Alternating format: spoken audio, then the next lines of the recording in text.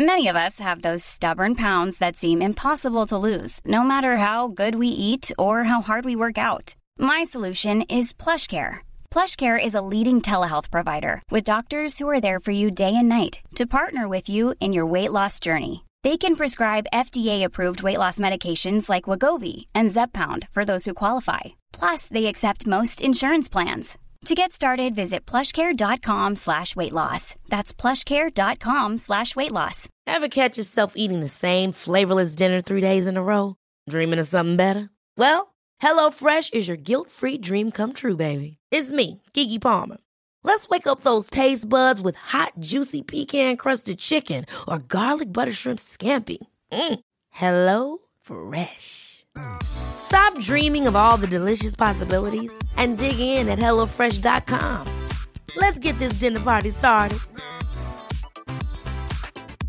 Late bloomers tend to have more curiosity. They tend to have more resilience. There's stories and mythology that this country has woven around Black men. What if everything we've been taught is just all wrong? What's worth more than this fear right now? And that rising after failure is part of the glory of being a human being. Listen to deeply personal, insightful, and thought-provoking stories from the world's leading thinkers and doers. Listen and subscribe to The Unmistakable Creative wherever you get your podcasts.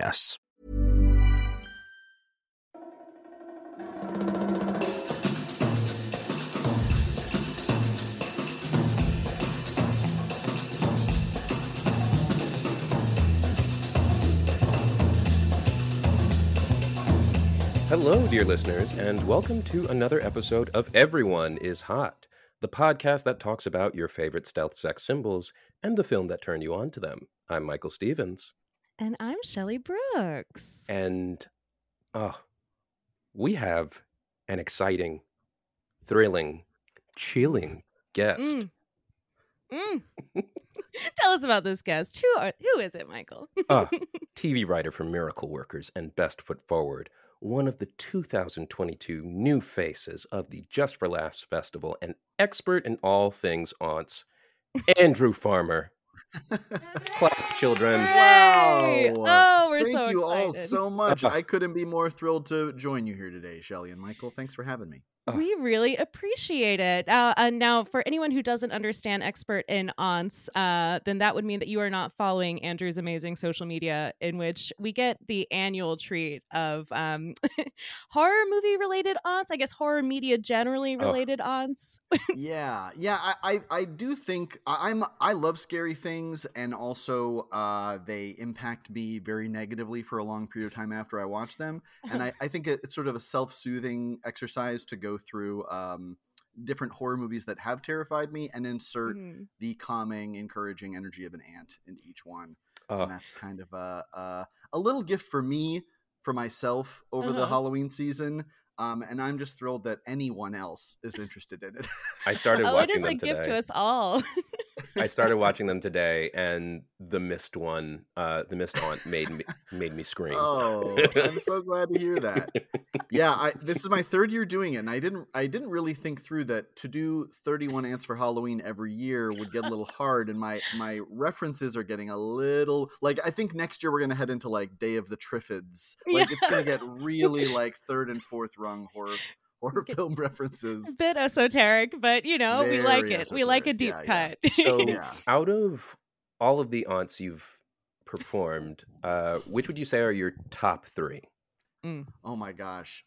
I do love them all very much. I do think my very favorite aunt has to be the psycho aunt, as if Norman Bates were an aunt. And like the internal monologue is just about how much she thinks the actress who plays Roz from Frasier is so talented, and like why hasn't Peri Gilpin gotten her own series? Which is also how I feel. Yeah, we're all asking the question. Come on, where's Peri? Now, another question that I have is approximately how many wigs do you own? Ooh, great question, Shelley. Yes. So this is constantly shifting. I'm very honored to have people send me wigs too, which is a thrill. Beautiful. Some wig designers, which is really nice. Some amazing drag performers have sent me wigs, which I so appreciate. And then my high school costuming teacher sent me she styled and cleaned all of the spare wigs that they were cycling through and sent me a box of 20 wigs. So wow. Shout out to Penny Williams. I believe the number now is somewhere in the 30s. I think I probably have 38 wigs. That is incredibly impressive. Oh my God. Yeah, not many lace fronts. Not many lace fronts. Maybe that is clear from some of the videos, but some. I would say conservatively about six lace fronts, but that's not much out of the whole amazing deal. You've made it in showbiz once you start getting free wigs. Boy, yeah. That's why I got into this business to begin with. After we record, let me get the address, and I'll mail you some wigs for next Halloween. I'd love it. Wow. I got a lot. I gotta get. Yeah, we would like to invite all of the listeners, anyone out there, if you have a spare wig, please donate. I'll find use for it. And if I can't find use for it, I certainly know someone who can. So that's I consider myself a river to the wig needing community. It's beautiful. That is so beautiful. Well, as much as we love wig talk, our main topic of conversation is going to be something slightly different. Now, Andrew, could you tell us who is your stealth sex symbol this week, and which movie are we going to be focusing on? My stealth sex symbol this week is none other than Vincent Price, in particular his performance in the classic black and white horror film House on Haunted Hill. Ugh, we love to see it. We recently did Donald Sutherland, so I'm glad that we're adding to our canon of lanky legs in horror films. A lanky leg. Yeah. We do love a lanky leg. I was telling you before we hopped on that this is my first time watching this movie, that it somehow eluded me over the years. But I watched it and then right after rewatched Laura, in which we also get some great lanky legs from Vincent Price and another weird voice, which is great. Isn't it crazy to see tall people on film from back then? Right. I don't know. It just I just didn't think there were that many tall people back then. And when you see someone tall, it really is like, oh my God, they've always been around. They're monsters. I don't like it. I don't trust them. So scary. I do think even now, though, it's pretty rare for an actor to be particularly tall. Yeah, so much to the point that when you do meet a tall actor, it is like. Yeah. I don't like to. I'm a very medium height person. I'm 5'11", but I come from a family of very tall people. I have a brother who's 6'6", a brother who's 6'2". Whoa, 6 foot. Oh my God. And I really like. But the funny thing is, all of my best friends growing up were much shorter than I was. So I've always felt like a giant for no reason, really, because I think I'm a very normal sized person. Right. But when I do meet someone taller than me, I think I am like, oh my God, it really puts things into perspective. Especially in show business. It's got to be hard. It's hard on the knees. It's hard on the knees, hard in a plane if you got to travel for work. Hard on a log flume ride. I mean, the list goes on. It's terrible.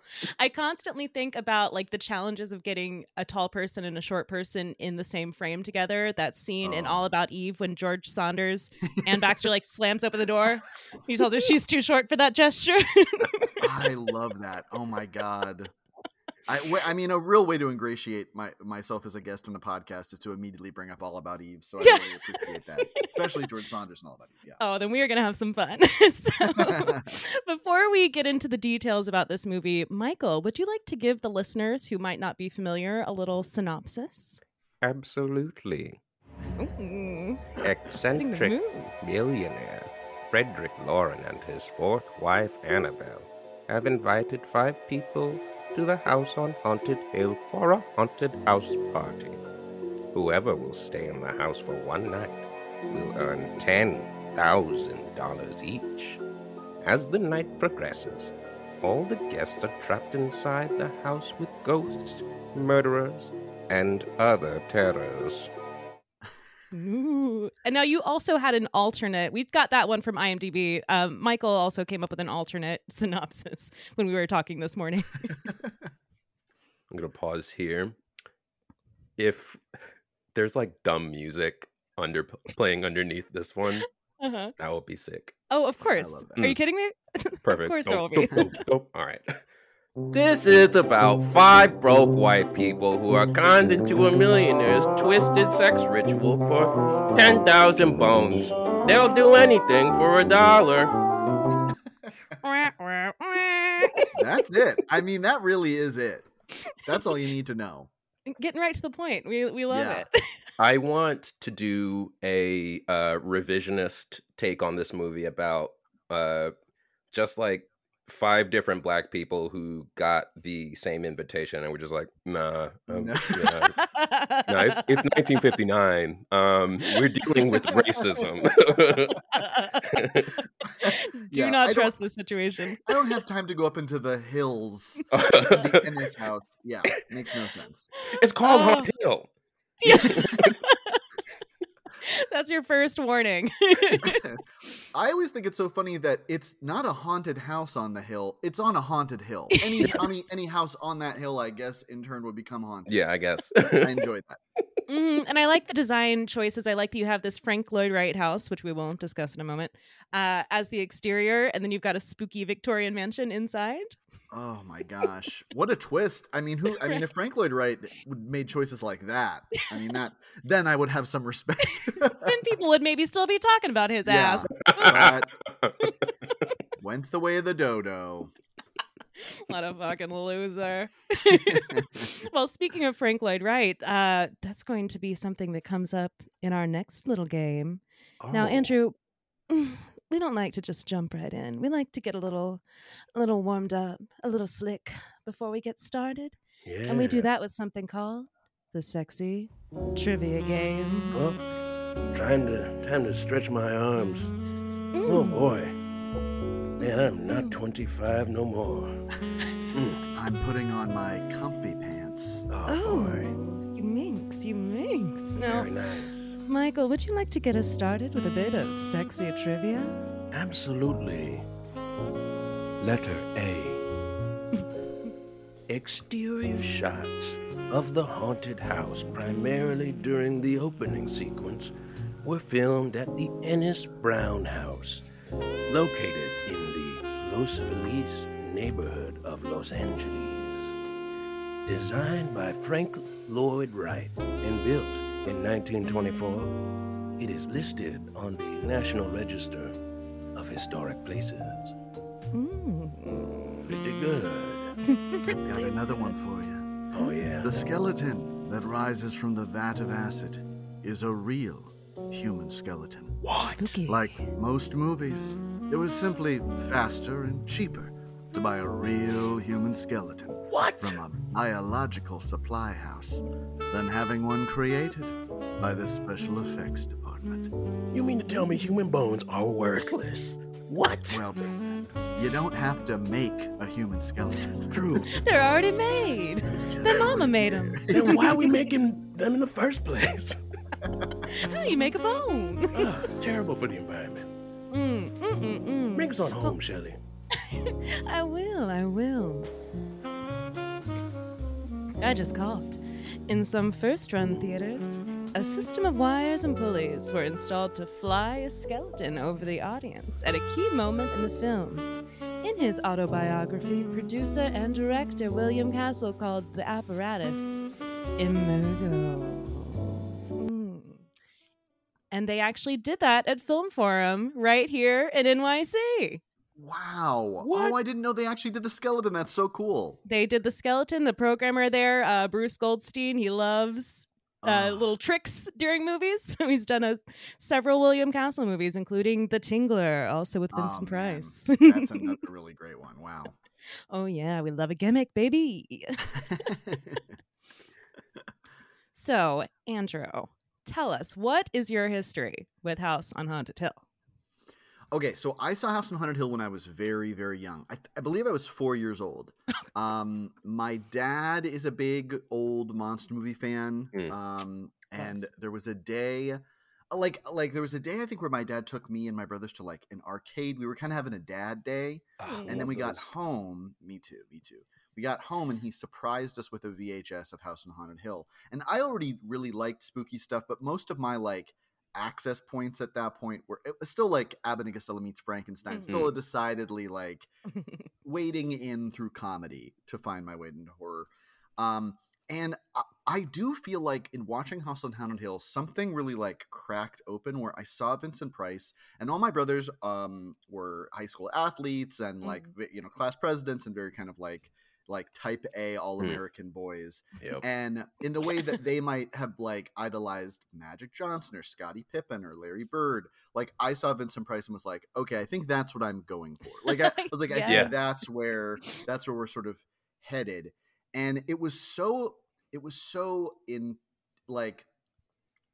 an influential moment in my life that shortly after that point, I went to go get a haircut, and it was the first time that my mom was like, you can tell the barber what you want. And I told the barber, make me look like Vincent Price. And I kind of haven't changed my haircut since then. I think I've roughly had the same. It's certainly not as defined. There's not as much like hair tonic that I'm using that he used. And then like I was in Catholic school and elementary school, and in my first grade talent show, my like act was impersonating Vincent Price. I wore like a smoking jacket with like a pencil thin mustache. I suppose that's also a way to fully out myself as homosexual. But and I think that, and it was like a movie that like I would invite friends over as a little kid and be like, I mean, this is it, right? Like this is the movie, for us. And God love the children of Laconia, New Hampshire at the time, because everyone was pretty game. Everyone was like, okay, yeah, no, I really do enjoy this movie. And yeah, I think my relationship to it is it scared me very much. But also I like Vincent Price became this like, I guess idol would be a strange, almost like it felt like a mentor that didn't exist anymore. And then when he died in 1993, I forget if I was like in school or daycare, but my parents let me take the day off. It was like a day of mourning where truly I was like, I think it was school, because I think he died around October. We like stayed home and I think I like wore black. I don't know. He just, and it's so funny because that was the beginning of my relationship with it, which was like completely divorced from sexuality entirely. And it kind of is only more recently, as I'm in my mid-30s and kind of like, having a greater appreciation for people who are in their sort of daddydom, that I've been like, oh, wow, like what an attractive man. Yeah. And like, and also like, what a sexy character. Yes. Yeah. Well, it is funny that you say that you kind of your entry point was like horror comedy. Because I mean, while this movie is like spooky and it's got a lot of good scares, it's also campy and it's funny, and he's got so many great little bits, like when he's like shaking up the champagne, he looks like he's like jerking off, and and how many times he says she's so amusing. Oh my god. No, it's incredible. And like the scene where he's like, you remember the fun we had when you poisoned me? Yes. These are two spouses who have been trying to kill each other this whole time, which is kind of like what I imagine, Vincent Price later in life, or after he died posthumously, his daughter, who's a queer writer and scholar, she revealed that her father was bisexual, that Vincent Price was bisexual, which kind of aligns with, there's a very famous, he described himself as like a famous Hollywood pimp. He was a renowned Hollywood sex worker in sort of the golden age of Hollywood. And in his book, he wrote these like very, it's like unclear how real or apocryphal all these stories are, but he wrote this, but most of them were like kind of digs at celebrities to like undo their reputation. And for Vincent Price, what he wrote is that like, well, yeah, I tricked with Vinny for several years, and he was like always very pleasant and gentle and like a perfect gentleman. Like it was like such a nice, lovely way of describing Vincent Price. Yeah. And I think it's a funny thing where like later on in my life, as I've like, I knew nothing about his like, I knew he was kind of like a queer icon because he's like a cultured, well-dressed, like art-loving, famous cook. Yes. Oh my gosh. But then the reveal of like he was on the board of, he was an honorary board member of PFLAG. Like it's rare to learn more about an actor from that time period and like them more and more. And I do, but also like that's Vincent Price is the human. But in this movie, like, yeah, he's very sexy. It's crazy. Yeah, and I was reading a Logo interview with his daughter. She talked about how he was married 3 times, and his third wife apparently was openly bisexual as well. Cora. And like Coral, I love that, and it's so funny that like they seemingly had this very idyllic marriage. But he seems like he's in a bisexual marriage in this movie, but fully for sure, terrifying one.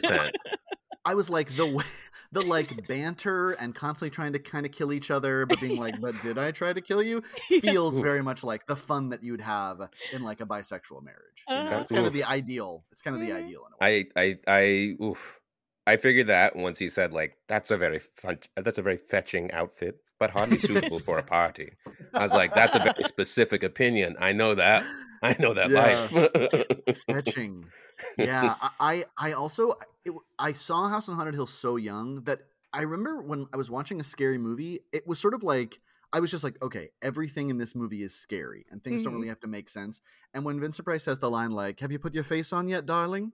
I was like, she can take her face off. Okay. Like, and that was just a thing where I was like, we don't see that, but this is a couple in which she can take her face off and put it on again. And that's fine because it's a scary movie and everything in it is scary. Yeah. Like, that makes sense to me. Oh, that's amazing. So I'm guessing based on your like mourning period after the passing of Vincent Price and your general knowledge that like you know a lot about the horror films that he's especially known for.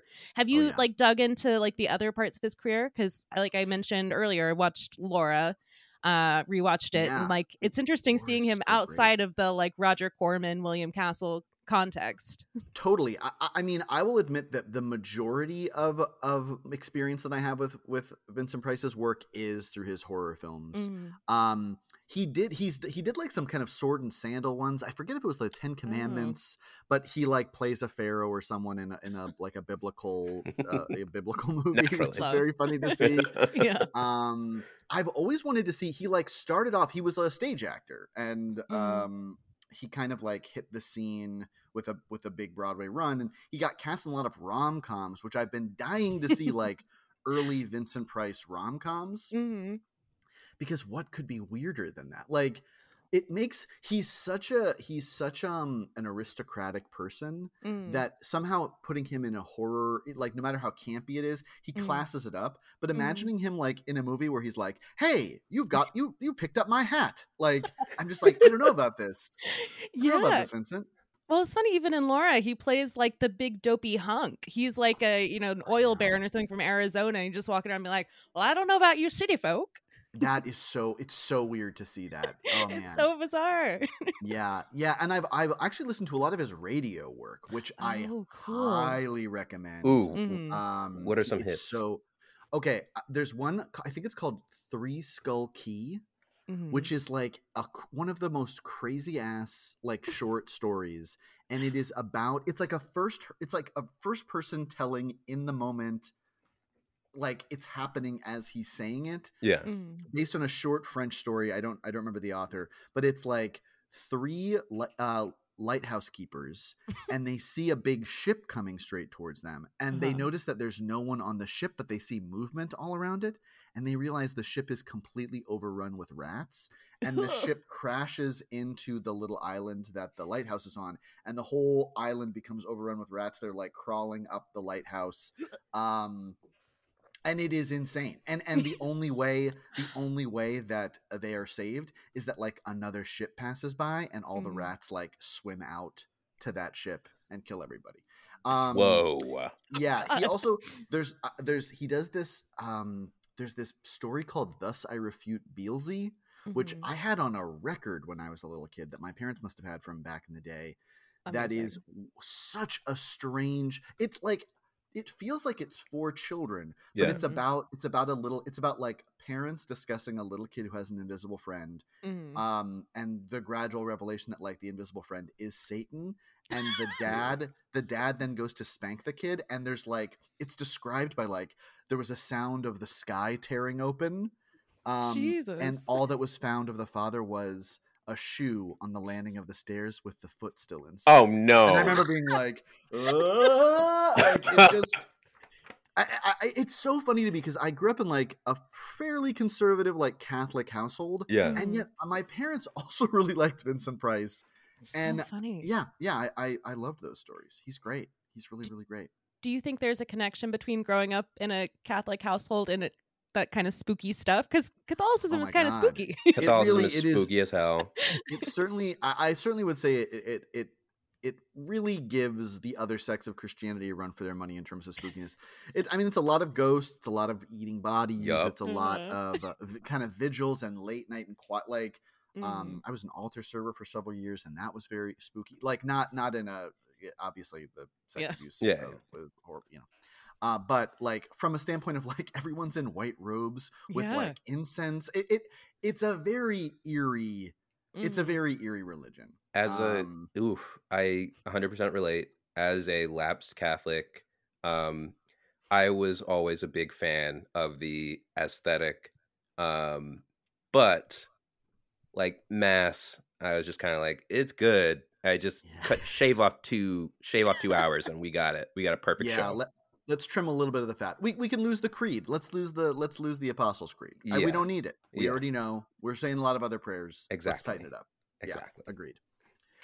Yeah, even as someone who grew up like Southern Baptist with like very like fire and brimstone stuff, like I do think that primes you to like accept horror as a genre. Like, you guys have the pageantry. We had this sort of like horrifying, like Grand Guignol sort of. Yeah, it's interesting. A lot of life. Yeah. It is. I mean, that is a really funny thing too. Like, when you think about the era in which a lot of Vincent Price's movies were being released, like, I think that what fascinates me about it is like he was part of this like Gothic Renaissance, which is happening like in the late 50s into the turmoil and like cultural shifts of the 60s. And like Vincent Price, the actor, is like a major progressive and was at the helm of a lot of like major movements that a lot of other actors were kind of scared to voice, particularly someone who like had the popularity, that he had from a sense of like, he wasn't a prestige actor. It would be sort of like if John Cena were like the most vocal now about, trans rights. Like it just, it's like a thing where it's like, it's such a strange risk to be like, people like teenagers come see me in like drive-ins and like, I'm going to make the choice to be on the right side of history. Yeah. No, he's great. He's great. I was reading earlier that, because I'd always wondered, because I knew some of his like earlier movies that were maybe slightly more prestige-y, and then I knew that he had like become sort of like the main face of, like I was saying, the Roger Cormans, the William Castles. I was reading earlier that apparently he was like, quote unquote, gray listed during the McCarthy trials. So I wonder if that's maybe also partially an explanation for that sort of like move in his career to like less sort of, I guess, prestigious projects. Totally. Yeah. And I think it's like, I really love that era. Like, I'm a big Boris Karloff fan. I love Bela Lugosi. I even love like Lon Chaney Jr. Like there are all of these really great performers there who, understandably, like some felt self-conscious about the success they achieved in like the horror genre and felt a little trapped by it. And I think like what I have so much respect for Vincent Price too, because like he never disparaged that work. And he found like the enrichment in his life in other areas, like as a booster of like American gallery artists or like indigenous artists. Like he was someone who like acting truly for him was fun in addition to being his job. And I think like I really appreciate how he had a sense of humor about it always, and never was like never kind of performed the thing of like, oh, I'm in all these stupid things, Right. Yeah, it's interesting you bring up the art, because one thing that I found so cool is that apparently he and his second wife did the first, I think, private donation of like a large art collection to a community college. Yeah, which that sort of like democratizing impulse along with the sort of like highbrow interest, I think is such a charming part about him. And it's like, it is a thing that I do find very sexy. Like I don't know if you have ever heard of like the Vincent Price Sears collection. Have you heard of this? No. So I forget when, I suppose it would be in the late 50s, mid 60s, where he gallery art in America was really struggling, Mm-hmm. and he had this amazing collection, and he had become familiar with all of these amazing artists across the country, many of whom like were not living in rural areas or weren't very well connected, and he forged this deal with like the department store Sears, where he supported thousands of artists. Each Sears would have a gallery in it where people could buy not just prints, but like original artwork of artists like all across America. What? And his like philosophy behind it, there's a really great YouTube video that is like training Sears employees of how to encourage people to buy art. And his big thing is he's like, I think it's really important for people of like all incomes in America to own a piece of art, and there is art that they can buy that is theirs, and like to support artists and to, you know, to have art in a home for your children to appreciate. Yeah. That what he, I mean, there were certainly like in every gallery there would be like an early Picasso or some, you know, some wildly expensive piece, but most of them were like folk artists, regional artists, and all of these gallery artists in America have like credited Vincent Price with not only like supporting them through a very difficult time, but also in like giving them access to people in a time like before the internet, you know, and in a time before like museums were actively searching for artists that didn't come from like major metropolitan areas. And I don't know, something about that social awareness, and also like encouraging independent artists, that's very hot to me. Yeah, this might be the first episode of this podcast where I cry. Oh my God. That's so hot. It's very hot. It's hot. Wow. I'm learning so much about Vincent Price today, y'all. Really? Yeah. My introduction to this actor was, I'm very embarrassed to say, was, well, I'm going to, you know what? I'm going to hold this for now because I don't want to spoil my trivia. Ooh, okay. Exciting. So you were aware of Vincent Price from a very young age. When do you think like the switch turned from being like, this is an interesting guy to like, oh, this is someone that I'm like attracted to? Yeah. So I think probably the first like moment I was like, this is interesting.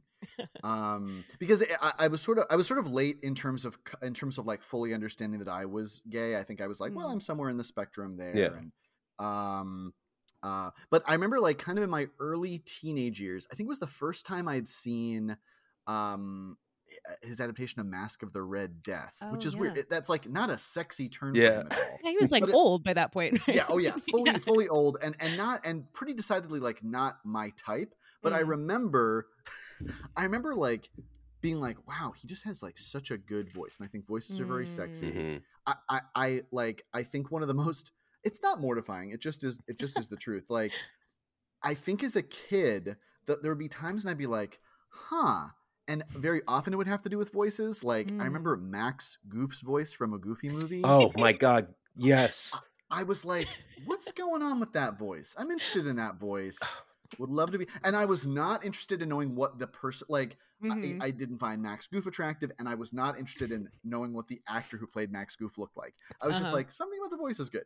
But in seeing Mask of the Red Death, probably when I was like 13, I remember then like, just out of curiosity, like looking up on Google, like Vincent Price young. And then being like, okay. And he has those like glamour shots in like the early 1930s where like everyone looks really great. Everyone's skin looks amazing, you know, like, and boy, oh boy, really, really kind of went down a rabbit hole there. But truth be told, I don't think I fully contended with the absolute sexiness of Vincent Price until I had kind of a steamy dream about him.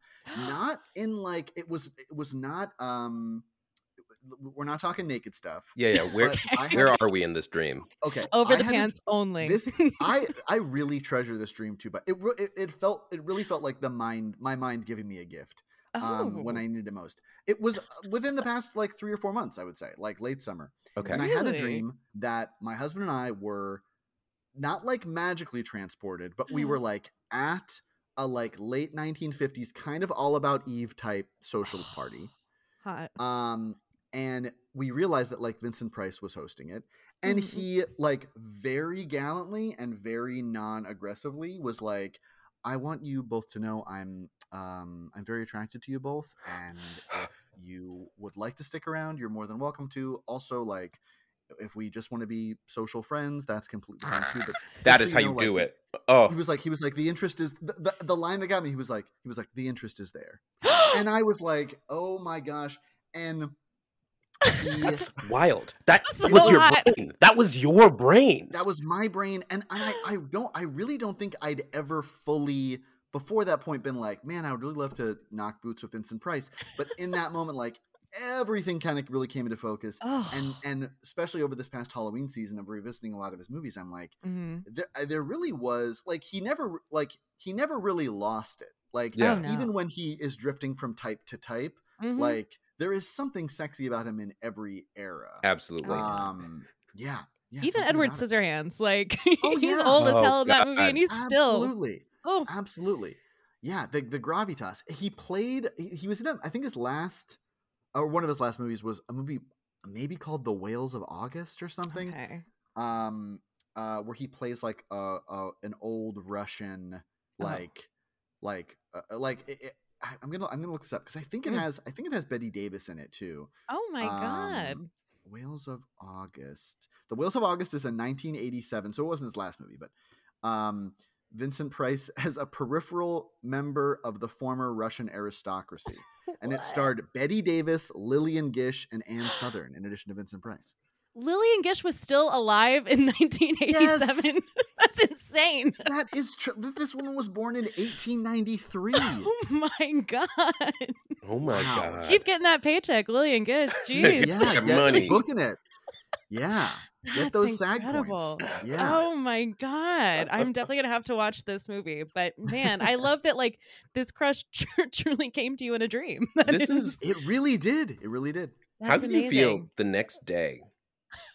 Did you like wake up and immediately light a cigarette in bed? I shook my husband awake, and I was like, I got to tell you this thing that happened.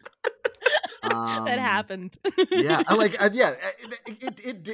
It really felt like like teenage, like 1950s teenager with like a telephone being like, guess what? Like, hi, Margie. Yeah. So sweet. Yeah, it really was. And it was to the point that I was like, man, it's such a bummer to not have overlapped on the planet with him. Yeah. But in a meaningful way. But yeah, I mean, what a, and I think like, I didn't know the stuff about, the description of him as like, a total gentleman and a class act all the way until afterwards. And I was like, I somehow like divined that because that was the experience. Yeah. And I'm almost glad that it didn't get to like the X-rated stuff in there because I think like living in that moment of like, we're going to stay at Vincent Price's house and we're not going to have sex. Like he's going to make love to us. Yeah. Oh my God. Imagine that man lighting your cigarette in a nice black and white close up. Oof. and imagine afterwards where he's like, would you like to see some paintings? Like I would love that. Oh my God. When he makes you breakfast, come on. Yeah, his cookbook is astounding, by the way. He also has a really great, my dad very kindly a few years ago for Christmas got me an autographed copy of his, it's not really an autobiography. It's a book called I Like What I Know. And I Know What I Like, which is Perfect. The best. And it like what I love about it so much is I don't think ever talks about his horror movies. Mm-hmm. He talks about like his relationship to art, like how to be a good host, how to be like a responsible member of a society that supports artists. Like it really is. It's great. It's great. Highly recommend. Oh, that's like, this is the kind of like aristocratic old money guy I can get behind. And you're decent about it too. Type I'm interested in. Yeah. Right. It's like, I don't want anyone brooding. I don't want anyone. I really don't need someone to be totally self-loathing. If someone is going to have an aristocratic air, They're going to be like, I'm going to put my money to good use to better a society. Yeah, I'll enjoy nice things and take care of other people. I don't need an Armie Hammer style old money guy. No. I don't want to get eaten. Yeah, I don't want to get eaten. And you know what? That's the ultimate twist, because Vincent Price was not a cannibal. This is true. He might play one now and then. Ultimately, much less scary than Armie Hammer. You heard it here, folks. That's true. Okay, so I'm very curious. We've talked a lot about Vincent Price. That's what we're here to talk about. But what is your usual type? So the biggest twist of all is that my usual type is very much kind of not what you'd think a Vincent Price type to be. Yeah. I really love I love people who are handy. I love kind of like outdoorsy people. I think I'm a writer and comedian, and so it's really appealing to me to like I'm really into kind people. Like I know this all sounds like very eye rolling, but like I think those are. I also really like. I mean, it's funny. I have a pretty like broad bandwidth of like physical types, but I think I kind of there's something I enjoy about someone who like is never putting on airs. Yeah. And maybe like the overlap of Vincent Price is like I like people who have like a calming presence and aren't like sweaty, not in a physical way. Like you don't get this sense that like everything is an effort, you know? Yeah. So I love that. In terms of actors or even characters, who are some that kind of fit into this criteria? Great. So it's like kind of going in order of people who like left an impression on me. That again, like maybe these were not things that were conscious crushes, but like I think in early years I kind of gravitated towards like what we would think of now as like himbo types, which I think is like fully respect people who are like, I am a himbo. I think that's great. But I think it can be a little bit reductive. I remember the son from Family Matters named Eddie. I remember being like, this guy's just out here trying. And Darius McCray. Yes, Darius McCray. Oh my God. And that like someone who is like, he makes mistakes, but like he tells the truth and he's earnest, you know, like he's really trying to be a good kid. Yeah. And I think that was appealing to me early on. I definitely like, then as time went on, I remember a very weird moment for me. I remember seeing Gladiator as a kid and being like, I guess I want to be friends with Marcus, like with what's his name? Maximus. Like I was like, I guess I want to be friends with this person. I guess I don't know why I want this. I'm not really sure. Yeah, like, and I think sometimes like people who let their actions speak louder than words. I think I was kind of drawn to. Clearly, I talk so much that I think there's something appealing to me about that. Also, a big formative, and I this has been all over my social media in the past. There was a series of books called The Bailey School Kids. Oh, yeah. And it would be like, vampires don't wear polka dots. You know, like Martians don't take your temperature or whatever. And there was one called Werewolves Don't Go to Summer Camp. And I can't describe to you how erotically this character is described. The cover image of which, like, look this up. I just don't know how to. I think I've tweeted about it in the past. I definitely have tweeted about it in the past. And the funny thing is that like the furry community online found it and they were like, exactly. And it's so funny to me, like that overlap where like furrydom isn't my thing. Yeah. But I was like, it's so funny that what that community was like appealed to is like, this is a person who's turning into a wolf. Yeah. It's great. And for me, I was like, it's just describing this like hulking camp counselor who's very hairy and has a beard and is constantly like eating hot dogs and saying things like nothing wrong with this meat. Like it was written and illustrated in such a way that I was like, what was going on with these two women who wrote this book? Like, oh my god! But again, I remember reading it and like, again, it wasn't like a sexual response, but I was like, something is happening here. So like, I pulled it up. I have. Let me know if this is like if I found the right thing. Great. I'm looking. So there's an illustration of a character, Mr. Jenkins. He is fucking shredded.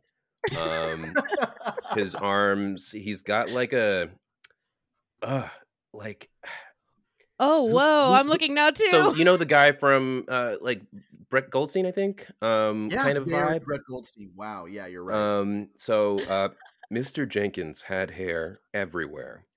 There was enough hair on his head for 3 people, and his thick beard would have made 5 bald men happy. Yeah. Even his arms were covered with a forest of black hair. Whoa. Oh, wow. And at one point it's like he had the sort of arms that could like rip a kid in half. And I was like, oh my God. Like, and again, it was just like a weird, like as a 8-year-old reading this, I was like, something is like, had no idea what to do with this information. Took me a long time to put this into context. Because also then it's like I exclusively dated women like all throughout college and everything. So like I just was like, something was going on with that book. I don't know. Him eating this hot dog is why. Oh my God. This is crazy. That image is one of the most nutso images I've ever seen. But then after, like years after my husband and I had got married and been together several years before that, like we found that book in my childhood bedroom. We were visiting my family, and I realized like my husband looks just like the cover image of the book, and so much to the point that this Halloween, very kindly, my husband Chris went as the cover of Werewolves Don't Go to Summer Camp. That's amazing. And looked so just sweet. Like him. I mean, it really was nuts. It really was nuts. So you know, I don't want to go full It Gets Better here, but I think it's like, you know, there's someone out there for everybody, and you're going to find your book cover that gave you complicated feelings as a kid. Oh my God. Amazing. Oh my gosh. And listener, if you do decide to Google Werewolves Don't Go to Summer Camp, one of the first things that come up will be Andrew's tweet thread. In which we have some amazing screenshots and pictures of the most erotically charged images I've ever seen. It is, yeah. And someone else, I feel like it maybe was on Tumblr or maybe on Twitter, but someone posted that all of the covers of the Bailey School Kids books just look like kids looking shocked at queer people. And it is like there's one called Dracula Doesn't Drink Pink Lemonade, and it's like the most circuit gay you've ever seen Dracula, like drinking pink lemonade with his legs crossed, and then they're like, it's not just like, mask presenting characters either. It's like all of the, like, there's one that's called like Sea Monsters Don't Ride Dirt Bikes, and it's like again what I imagine would be like the platonic ideal of like a strong woman. Like it just, oh my God, I highly recommend looking that up. There's a very kind of queer adjacent Cyclops. Yes, Cyclops Genie, doesn't roller skate. Yeah, Genies. I think maybe Genies Don't Ride Bicycles. That one, very, yeah. Like something was going on there in those covers, and I went as Pirates Don't Wear Pink Sunglasses, who also, kind of on the cusp of being like a bear icon. But my husband and I posted a picture of it on Halloween, and the original illustrator like commented like, "Okay, love it," and he is a straight man, like. I think it's great. Oh my God. He must be a little confused that I'm like, queer icons, yes, like, Oh my gosh. No, he should take it as a point of pride right up there with the Babadook. So. Yeah. I really hope so. Yeah. Honestly, like, which studio has the rights to this franchise? I have been dogged, like trying to find, and every time I've tried to go down this road, we reach some dead end. It feels like it would be imagine that as a series that would just be like a rotating celebrity like chewing the scenery as any number. Like it just would be great. I would watch the shit out of this. Yeah, it'd be amazing. This is perfect for streaming. I know. Really. Look, and there's so many people in the community who would get jobs. listen. Yeah, speaking of supporting artists. Come on. Let's get it out there. All right. Let's do it. If you need any help or support, like pushing for these rights, if you need me to go knock down, kick down doors. That is very kind. We are on the job. I'm not the smartest or the strongest, but I'm very persistent. No, you're an ally I'd want to have, that's for sure. Well, that is amazing. Now, Michael, I think that you have another little game for us, do you not? Yes, I do. Ooh, we got a voice already. Oh, very good. This game is called This Price is Right. It's Vincent Price trivia. I will ask questions about Vincent Price, and if you feel you have the correct answer, you will buzz in by calling out your name and saying the answer. You must play the game in the demeanor of Vincent Price or someone high society with a transatlantic accent. If you break character, you die. Are we ready? Yes. Ready. We're ready? We're ready. All right, good. I just wanted to make sure no one loses any points before I ask the question. All right. Question number 1. Before becoming a famous actor, Vincent Price attended which Ivy League university? Shelley. Yale. Correct. 200 points for Shelley. English major, art history minor. Question number 2. Vincent Price's grandfather I'm turning into Morgan Freeman. there is a commonality between the two, I will say, in terms of the impression. There is. I have to do something. I think I'm doing something else. I think I have it now. Yes.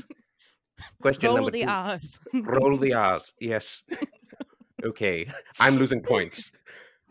Vincent Price's grandfather secured the family fortune by inventing which baking ingredient? Keyword, baking. Andrew? Yes. Baking powder? Correct. 200 points for Andrew. Hey. He invented the first cream of tartar-based baking powder. I didn't know that. In what context would one use cream of tartar baking powder? It's pretty much just for snickerdoodles, and I think that's it. Yep.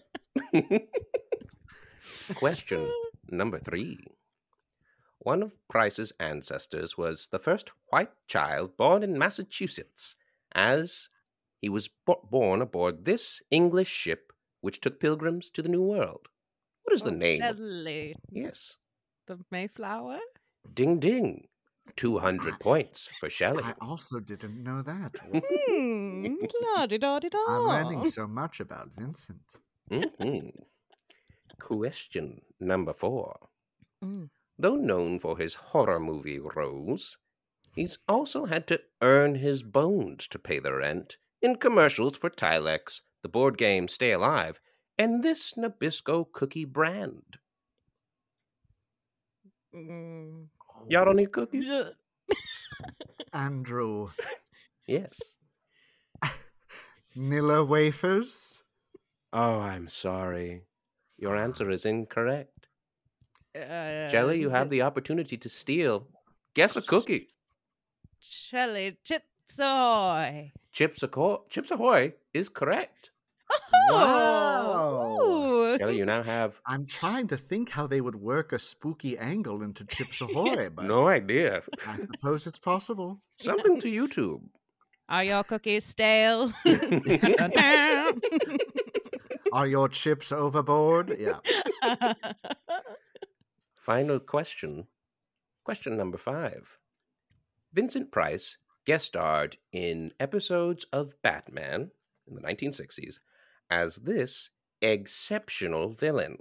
Andrew. Yes. Egghead. Yes, this is correct. And big twist. This is my favorite question because Batman is involved. As everyone knows, I'm famously a big Batman stan. So this question was worth 800 points. Oh my goodness. Drew, you it's win. Only fair. It's only fair. What a twist befitting I'm a price head. Wow. I do. There are a lot of those characters that I wish we would see more of. I was rewatching some old episodes, and Glynis Johns, who I love very much, who plays the mom from Mary Poppins, plays a character called Penelope Pea Soup, and she and her brother are like British themed villains. And their weapon is just that they have fog that comes out of their umbrellas. So dumb. And they're training. They have like a an etiquette school where they train young women to be thieves. Oh, imagine you're like in rehearsal for the original Broadway production of A Little Night Music, and you get a call from your agent saying, "Miss Johns, we'd like to offer you Penelope Pea Soup." That's and that exact vibe is what I feel like the Bailey School Kids series could be. Like, just get all these prestige actors in there to play a monster terrorizing children in a rural town. Oh, I love it. We got to make this happen. We absolutely have to. Well, this was just a delight. Andrew, thank you so much for doing this. Oh man, I can't tell you how lovely a time I had with both of you. This has been such a joy, and I hope I didn't talk your ears off. No, please. If anything, point. I wish we could stay longer. Yeah, exactly. I wish we'd done a silent podcast. Just really about a guest listening. You know, I'm trying to do a lot more listening on podcasts. But no, you both are such wonderful hosts, and I just have had such the most perfect time here. Thank you so much for having me. And where can our listeners find you? What should they look forward to? Where can they find you on social media? So on social media, my handle is @that'sajellyfish, which I made social media before I knew about having a career at all. I'm at That's a Jellyfish. That's how it's gonna go. You can find my JFL set on Meta, which I certainly don't have access to, but if you do, I think that's great. And I'm a writer and performer on this show coming out next year. On Freeform called Praise Petey. It's created by Anna Dresden, who is one of the funniest people I know. She used to be head writer on SNL, and it's gonna be a great animated show with a bunch of talented, funny people. And yeah, check it out on Freeform sometime in 2023. Keep an eye out. And in the meantime, go back and listen to Andrew's podcast with Anna, Scary Stories to Tell in the Pod, which is always a delight. Oh, that's very sweet of you. Thank you. Yeah. Well, this has been so fun. And you guys know you can find us at Everyone Is Hot Pod on Twitter and Instagram. That's 1 as in numeral 1, not O-N-E. So follow us. And Michael, where can they give us some feedback? Oh, so if you're listening to us on Apple Podcasts, rate us 5 stars. Wherever you can rate us 5 stars, rate us 5 stars. Anything less than that is immediate excommunication from our community. It's useless to us, and we don't want it. We don't want it. It's so easy to give 5 stars, folks, and this show deserves every one of those stars. Give it to them. Give me the stars. Andrew, thank you. Oh, my God. Well, this has been so fun. Join us next week. And in the meantime, Michael, what can everyone do? Stay horny. Horny.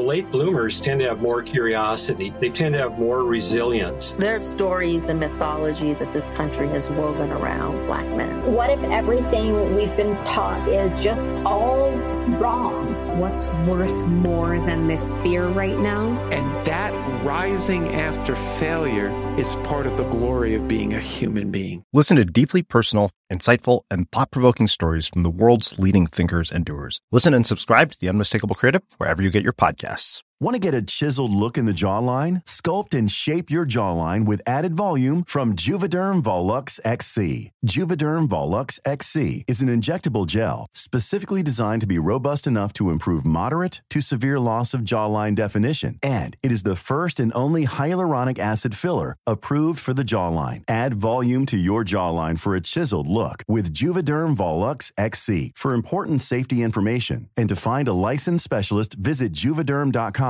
That's Juvederm.com. Not for people with severe allergic reactions, allergies to lidocaine, or the proteins used in Juvederm. Common side effects include injection site redness, swelling, pain, tenderness, firmness, lumps, bumps, bruising, discoloration, or itching. There's a risk of unintentional injection into a blood vessel, which can cause vision abnormalities, blindness, stroke, temporary scabs, or scarring. Talk to a licensed specialist to find out if it's right for you. Visit Juvederm.com. That's JUVEDERM.com. Even when we're on a budget, we still deserve nice things. Quince is a place to scoop up stunning high-end goods for 50 to 80% less than similar brands. They have buttery soft cashmere sweaters starting at $50, luxurious Italian leather bags, and so much more. Plus, Quince only works with factories that use safe, ethical, and responsible manufacturing. Get the high-end goods you'll love without the high price tag with Quince. Go to quince.com/style for free shipping and 365-day returns.